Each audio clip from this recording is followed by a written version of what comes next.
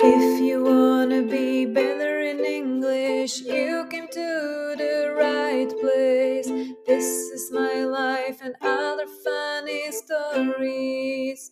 The podcast.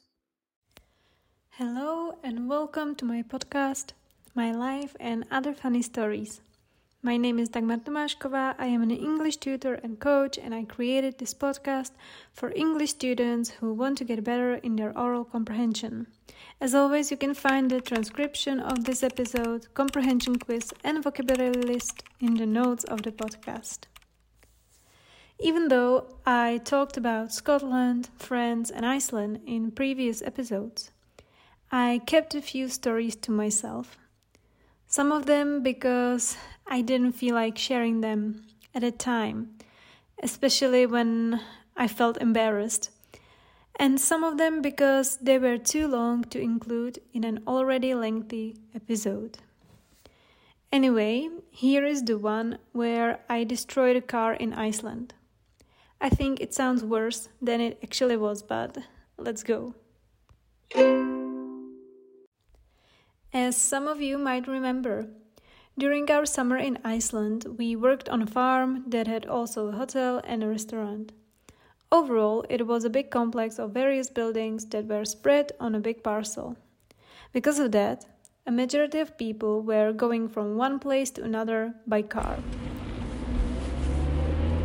I mean, it was not far away at all, but if you have to walk it 40 times a day from one building to another, you start to think that walking is just not an option. Because of that, we had also staff cars. Cars that were meant to be used by the staff. Staff are people who work there.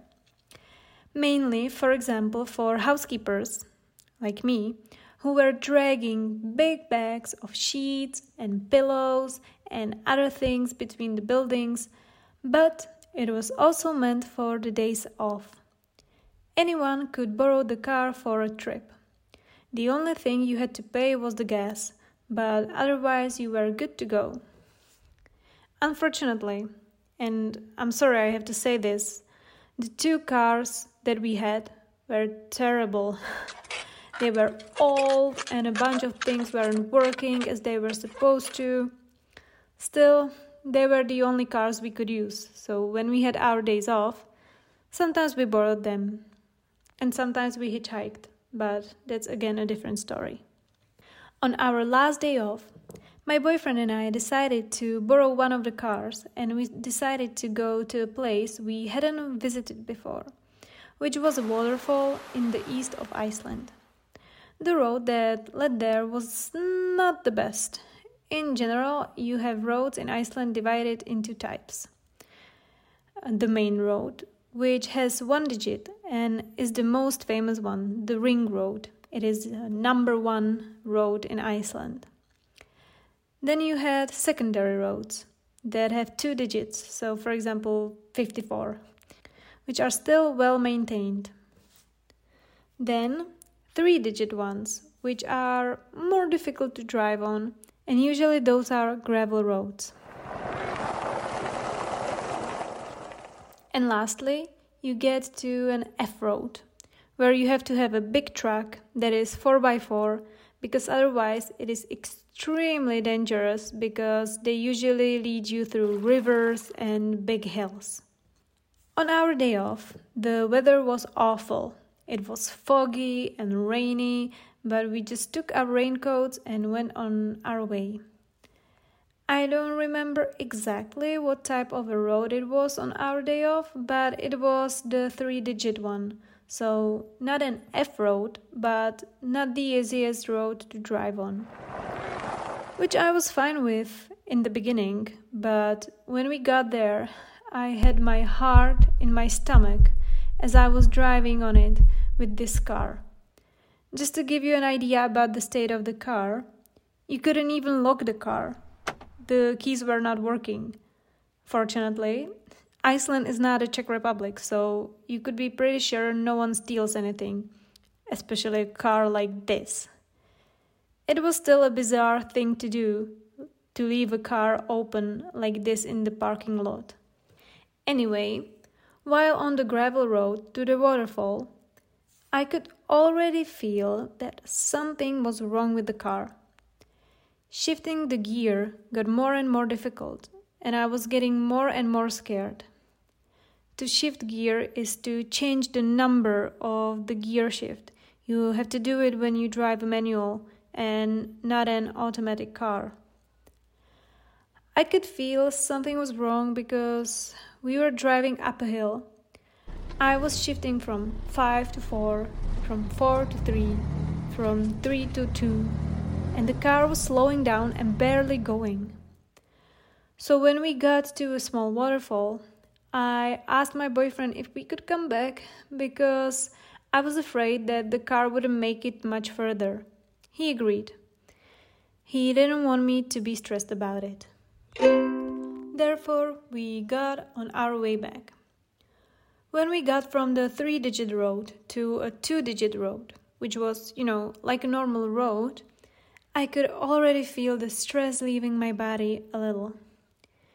And because I felt a little better, and we still had time, we decided to visit a canyon not that far away from our farm. It was also up a hill. As I was driving, I could feel again the difficulty of shifting gears. I was shifting gears from 5 to 4, from 4 to 3, from 3 to 2, and from 2 to 1, and suddenly the car just stopped in the middle of the hill. I couldn't do anything to make it move, and I was holding the brake with my foot. When I wanted to secure the car and pull the handbrake, I realized that the handbrake was not there. Our boss had taken it out because it wasn't working. I was sitting in the car and holding the brake pedal because if I took my foot from it, the car would just ride down from the hill backward. I didn't know what to do. After a few seconds, smoke started coming from the hood of the car. That is the front of the car where the motor is. We started freaking out. My boyfriend jumped out of the car and started yelling at me that I should get out of the car too. But I yelled at him, "I can't. If I do it, the car will go down the hill." I was just hoping I wouldn't see any fire. But I was a bit scared, let me tell you. After a few minutes, someone stopped with their car near us. It was some man, and he asked us what was the problem. We said we didn't know, and he looked into the hood. He said he didn't know what it was, but it was probably an overheated gearbox.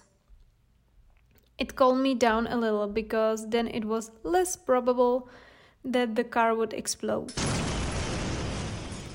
Eventually, I just slowly reversed the car from the hill. When it was back on a straight road, it was possible to start it and drive again. I was praying that it would manage to get us back to the farm. But after a few minutes of driving, we got on this really small hill, but the car was done. It did the exact same thing as before. So I again had to reverse the car from for 400 meters down a hill, and we called our boss. I was so scared that it was my fault, that I was a bad driver and I destroyed the car.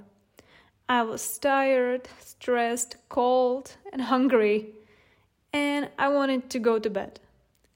But we had to stay in the car and just wait until someone from our farm would come and get us. After 45 minutes, we could see our handy guy coming in his car. I was so happy to see him. He and one other guy from the farm inspected the car and then secured it behind the other car with a rope. On the way to the farm, they found out that the car was done and They didn't want to drag it all the way back, so they just left it in the field in the middle of nowhere.